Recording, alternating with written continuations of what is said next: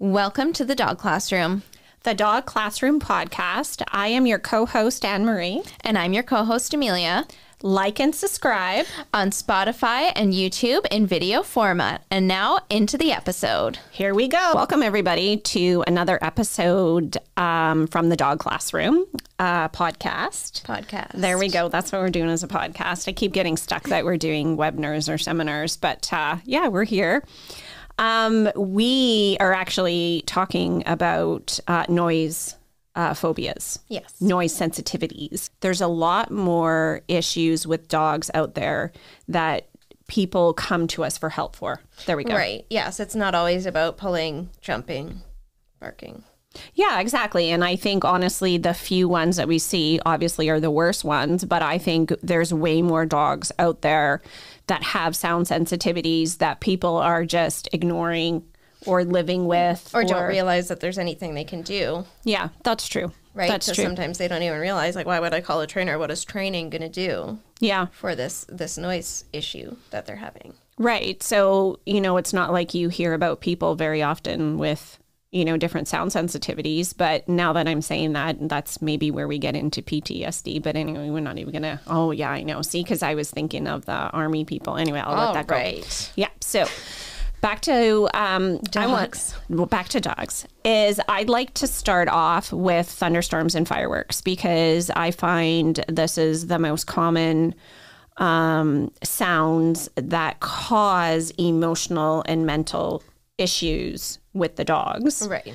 I think partially is because we don't necessarily experience them throughout the whole year, right? They seem to be somewhat seasonal, though I find fireworks lately are getting more random, where just random you see these pops or these lights up in the air. But with dogs, we don't even say train it. We just sort of let it happen. I know there's some different organizations out there that have actually created different DVDs or different sound dialogues where the music is classical and then you have a few thunderstorms and then classical thunderstorms. So it's like a program for desensitization. Right. Almost. And I think what I'm sort of starting to get at a little bit is ideally having it considered as part of training, having it considered as that's something that we should also work through. I know I've been mentioning it more, and I try to, even with like walk-in and recall, is trying to go to different places in the city where there's different things going on, and whether that be noise, whether that be visual. But a lot of times I find, and then again, working with a dog the other day, is this dog was scared of traffic, but the dog actually started to react before he even saw the vehicle. Because of just the context? I think the context, but also could hear it coming, right? Yeah. So you knew it was the sound more so than the visual. So the anxiety was being built up as the sound got louder and louder, and then saw it, which then the dog would react, right? Interesting. So, yeah. So there's my little example. So I'm, in short, I really want people to try to desensitize or at least expose the dogs to those thunderstorms or fireworks just out of context, just... We now have sound apps. We now have YouTube where we can just play a little bit of something here and there, because the tricky thing is we cannot control the sound when they happened. Exactly. Yeah. Right. So last year, I think we had our first thunderstorm in like April, and I don't think anybody was ready. No, I mean, I think like we've had a few when we've been teaching classes. I know that I have anyway. Yeah. And sometimes, like if I have a puppy class and it's thunderstorms, I'm like, don't even panic about it. Every time you hear a boom, give them a cookie. Yeah. We want to start like whether they're scared or not, this sound is either a good thing or it's just something that happens in the background. Yeah, and the best thing you can do is just go on like you would. Exactly. I think the tricky time is if it hits and you're not home. Right. Right? And then they feel alone, and then there's a sound they haven't really heard, and sometimes it can be quite excessive or repetitive. So, but to say again, if they've heard it before, when you have been home and nobody was stressed about it and everything like that, then when you're not home, it's, a little less stressful.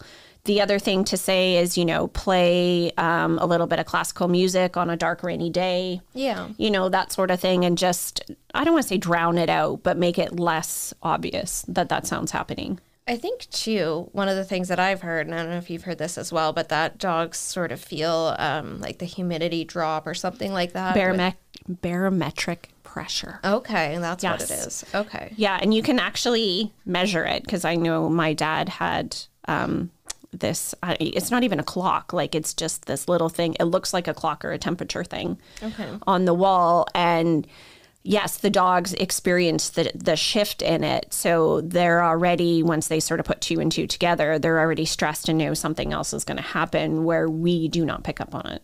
Yeah, because a lot of people, and I know my childhood dog would start shaking like 3 hours before there would be any rain even. Like she would just know that there was something. Yeah, I think rain a lot of times too predicts it. Yeah. And that's basically the whole situation is that one thing predicts another thing. And that's dogs learn that way, right? Through making associations. So thunder predicts, that shaking feeling, or the rain predicts that there's going to be a lightning, and then the lightning predicts that there's going to be a thunder. And they just sort of get themselves in this little circle of panic. Yeah. So in saying best thing to do is somehow try to expose them in every day where you can actually control the sound. Yeah. And you can expose them at a level that everybody's still happy, right? Yeah, we don't want to. We don't want to take them outside on a thunderstorm and overwhelm them right off the bat. Right. So now that you said we can control the sound, I just want to jump over to fireworks, where honestly I feel like we used to just experience that on July 1st, and like I said before, it seems to be happening multiple times, where sometimes you don't know when it's going to happen. But again, if you've exposed your dog to it and they hear this little popping, of course, it always depends on the sound of it, or the loudness of it depends technically who's letting them off, right? Yeah, how close they are to how you. close they are to you. So not to say, you can control your neighbors 5 houses down or anything like that. But the idea is then you're able to work through it, not acting like there's any type of stress. Suggestion is, shut the windows, just sort of. Yeah. So try to quiet down. But it's honestly, a lot of times they'll pick up from us if it's stressful. The other thing, honestly, to remember, and same with the thunderstorms, is they have better hearing. So we really don't understand. Like, if we think it's loud, you can only imagine, right? Yeah. So the tricky thing is, a lot of dogs, especially in the summertime, are going to camp. Yes. Right? Where they're experiencing these fireworks. So, what do? Well, having some music in the house, putting the dog in a basement and training them a little bit. Highly, highly do not recommend bringing the dog out to the beach to watch. Yes, they probably don't enjoy it. No, or down to the marina. Like, ideally, people hear stories every year about how a dog spooked and ran. Yeah. Yeah, and the scary thing is if they're so scared and that's happening, well, they can get lost. They can get hit by a car. Like, it's super scary. So don't just assume that they're going to be okay. Yeah. And I think also that sort of triggered my memory here is a lot of people think that you can reinforce the fear by comforting your dog if they're scared. Yeah. And so I think it's important to know that you can reinforce behaviors, you can't reinforce emotions. And what's happening at that time is an emotional response, right? Yeah. So your dog isn't purposely panting and shaking and drooling. Yeah. And it's beyond at that point. So at that point, like, yes, please comfort your dog. Please tell them it's going to be okay. At that point, are they necessarily learning anything? No. I don't think so. But it's just like, if you or I got scared and we're like, hey, I need a hug, like, you'd probably say no. But thank you. But no, more likely I'd probably say no. Yeah. And then, that just tells me, okay, I'm still scared, but you're not safe. So I'm going to run. Right. And so we don't want the dog to, make any negative associations with us, because that's all emotion driven, just like the fight or flight when they're running. Yeah. Because people will go, oh, my dog has great recall. And I'm like, not when they're terrified of a firework or during a thunderstorm, because that's just survival mode. Yeah. And it's really scary when they sort of get into that point, because that's just panic. Yeah. Yeah. So little off topic there, but you were talking about basically not bringing your dog to these events because they could get scared and run. Yeah, exactly. And a lot of times, again, we want them to be social. We want them to be a part of the bonfire and the whole experience. But, you know, nobody asked them if they want to sit out there. So, you know, be, again, an advocate for it and protect them a little bit from it. They don't need to experience the lights in the sky, that sort of thing, and probably would much rather be inside with a stuffed Kong. So just be a little bit more aware of exactly what's going on. Because I know when Benjamin was young, he had quite a bit of noise. That's your son. Yeah, sorry. I'm looking at Amelia. Amelia knows who Benjamin is. But he was quite sensitive to sound, so he actually wouldn't even sit on the beach for the fireworks. He was in the house with the dogs watching a movie. So yeah, and there's always, like, even now on social media, I get ads all the time for, like, these special headphones and those special headphones to drown out all the sound, because there's lots of people who are really sort of sensitive to that thing. Yeah. It's not maybe the same level as the dogs who just don't know what's happening and panic, but there can be emotions attached to so I'm glad you just said that, because insane is the dogs don't actually understand what's making the noise, and it will go away. So they don't understand the whole concept. Yeah. They're just hearing the sound. So I think the understanding is a little bit different. So in moving on from thunderstorms and fireworks. Can I ask you one question? Yeah. Have you seen, I know we've talked about thunder shirts, and we're going to talk about that in an episode coming up. You're going to ask me about the pink one, right? I'm going to ask you about that thing that goes on their head, the thunder cap, or... Yes. Have you ever experienced that at all? I have not. Experienced it. I actually did order one. Okay. And I wanted to try it, but it was more for the visual part in a vehicle. So I was thinking of having it as an example, because they recommend putting it on and you train it like you would train a harness or a gentle leader. Therefore, they can't see the dogs outside the vehicle, so you're not having reactivity in the car, which is why I sort of got it as just an option and was going to play with it. But honestly, I put it in a safe place. Yeah. I'm not sure where that is. But I've heard, because it comes like earmuffs or something to drown out the thunder sounds or something like that. Okay, well then the one I ordered was not like that. Oh, okay. The one I ordered was more like a visual, but I'm not surprised now that maybe they have something like padded-ish. Yeah, but basically, I mean, while we're talking about thunderstorms and fireworks, there's definitely products out there. There's definitely, listen to our other podcasts. I know some of them will actually, some people will actually put cotton in the dog's ears. You just have to make sure that it's not too far down. You can't really put earplugs in. Yeah. I know, but there's been a few people that have actually, used the cotton or whatever or gauze as earplugs. Interesting. Yeah. All right. So moving on from thunderstorms, fireworks. Other things that clients have had concerns about. One for me is dishwashers. Okay. Interesting. I could see that. Right. What's one for you? What about like the fire alarm beep? That's a big one in my house. Yes. Is even if I'm listening to or on a video or something and somebody's in that video's fire alarm beeps, the dogs or the smoke detector, the low battery thing. Yeah. They're not happy. Yeah. It's really quite high pitched. Yeah. Yeah. Another one for me, vacuum. The vacuum's a big one. Yeah. And I think one that just came to my mind was when I took Maui to some kind of I'm just waiting for, some kind of trade show. I got a story about the vacuum festival or something, and a man was playing a guitar. And really? Maui was scared. Yeah. You never told me that. I'm sure I did. I don't think he was so. a puppy. He was a puppy? Yeah. Okay. Just because he wasn't sure what it was. Yeah. I think the sound, the man was there with the guitar and that was fine. And then the sound, he was like, oh, nope. Absolutely Blew his not. mind. Yeah. But the tricky thing, honest, with the vacuum, to me, it's not only the sound. It's the movement. It's the movement. It's kind of freaky looking. Well, it is. And we have to say the odd person has got a little excited and decided to chase the dog a little bit with the vacuum because it's fun. That's not nice. No, but, little did they thought it was pretty fun. Wow. Yeah. Anyway, but when it comes to the vacuum, and I used the same example at the beginning with the car, why not deal with the sound separate from the actual vacuum? And I recommend that in puppy school. Yeah. And so when I'm doing puppy school or when I'm doing puppy socials I vacuum. Yeah. Because, so first of all, you got that really nice quiet vacuum. I don't know what brand that is, but shout out to that vacuum. Great I know, but have you noticed now that I bought a cute little funky vacuum that we're all using it, that you guys clean more. So it was so worth my the positive purchase. reinforcement. I bought you a fun vacuum. You clean more. So I mean, just when they're playing, I just turn it off, right? It's not making the sound, and I walk through and I'm doing the motion, and then just while everything's going on, I just turn it on for a few seconds, and nobody seems to notice or care, and I just say, okay, give your dogs a cookie for that.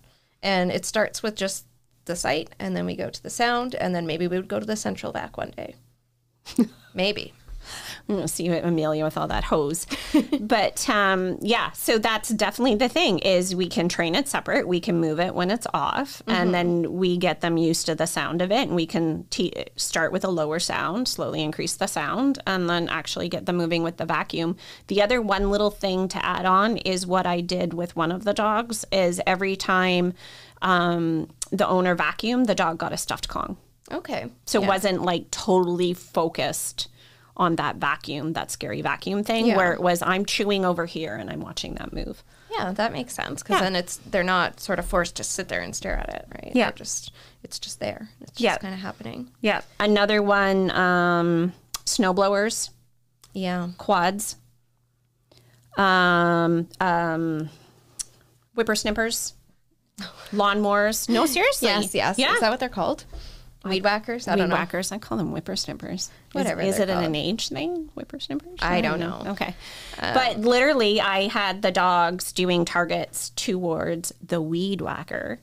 And then I had him turn it on and not move it. And we trained the dog 20 feet away to take it. And then the wife would train the dog and do U-turns while the gentleman was just walking it around the yard. Like, these people are pretty hardcore. We should have got video because I thought that would be pretty cool to watch. I feel like I remember you telling me about this when it was happening. But. Yeah. And then we had to do the same thing with the lawnmower. Yes. Yeah. And that can be a safety issue. So that's an important one, right? Well, and that's why we then were on leash. Yeah. Because I know the odd time when we're in the back 40 clearing trees, Alfie will all of a sudden sort of go towards Mike if he's using the chainsaw. Oh, okay. Yeah, tolerates it to a point and then seems to spook a little bit. So we've worked more on, we do parkour while Dad cuts the tree up. Yeah, we're just kind of over there on leash. Yeah.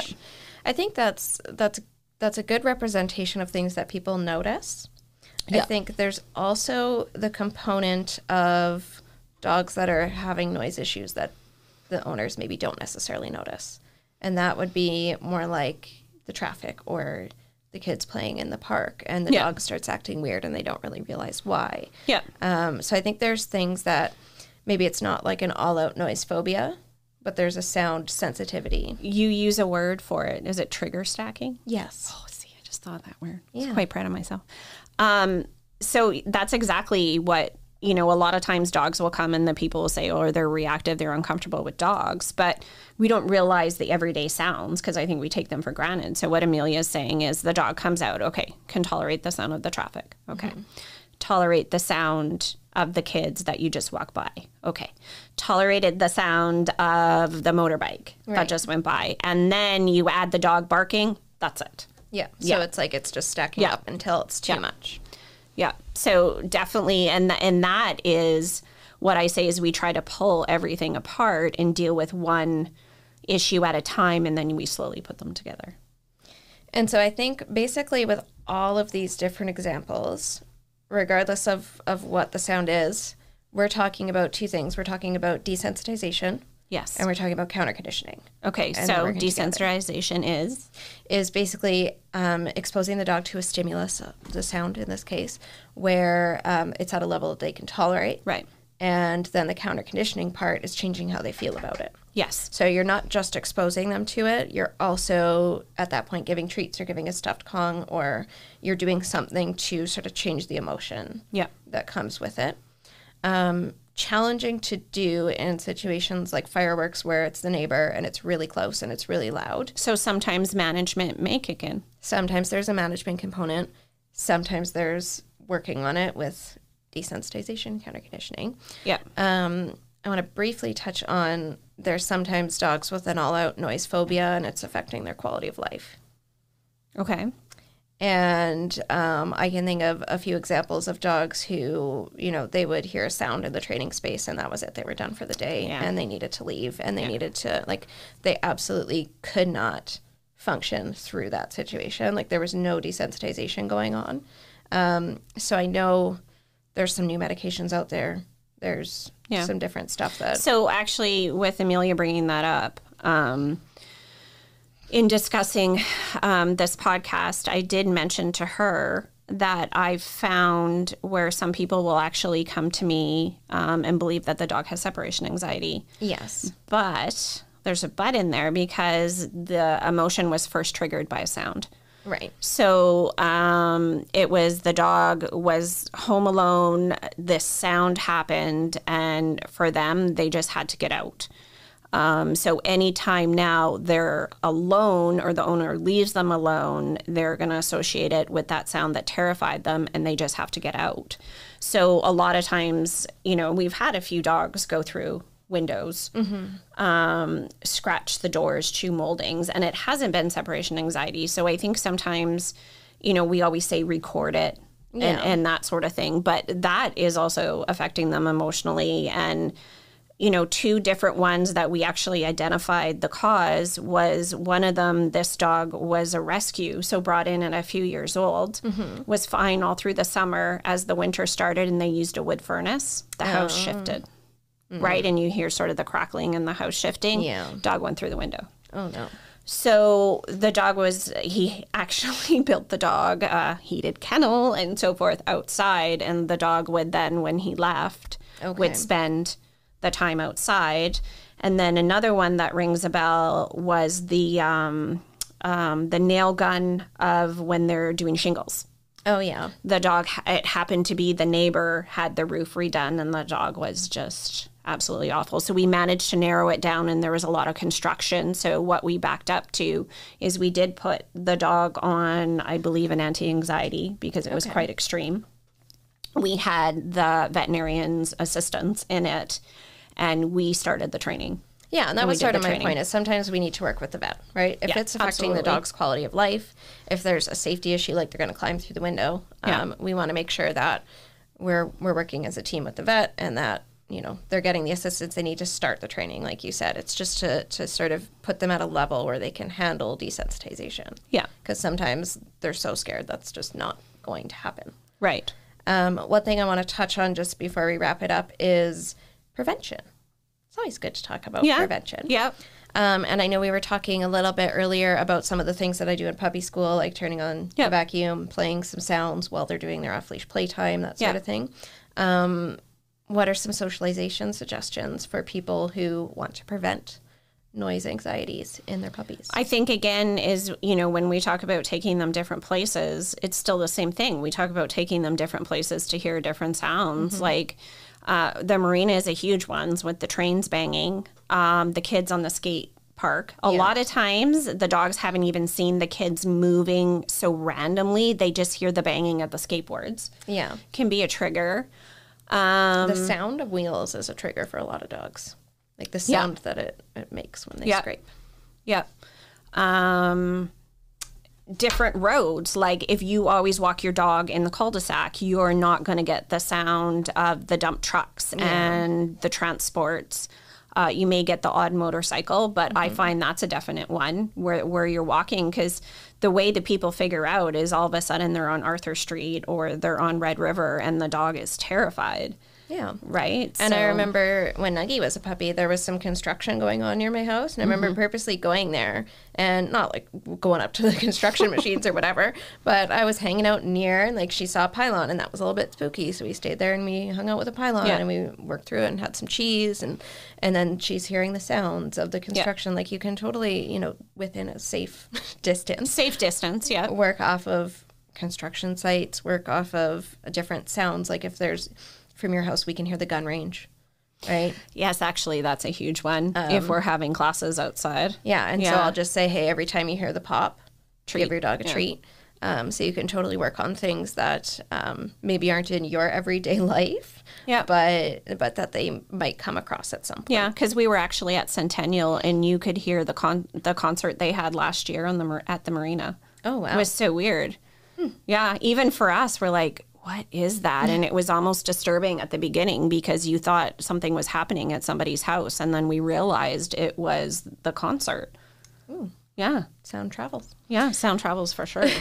So to wrap it up, I would say there's lots of different things that your dog can be sensitive to that involves sound, and not only sound, but also sometimes the sight of things, or the sound is a predictor of the sight of something scary. Just remember that their hearing is 4 times better than ours. Only 4? I feel like more than that. Yeah, well, they're saying, times 4, but they were getting into this mathematical equation with decibels. Okay. But anyway, when your dog barks and you say there's nothing there, well, actually your neighbor 4 doors down will shut the car door. Exactly, right? Their hearing is so good, and it's not something that you just need to ignore. It's something that you can actually work through. Yeah, and it can be possibly fun doing it. Yeah. So make sure that if you have questions about this episode, you can reach out to Anne-Marie. You can do that on our website, thedogclassroom.com. You can find us on social media. You can find us on Facebook, Instagram, TikTok, Spotify.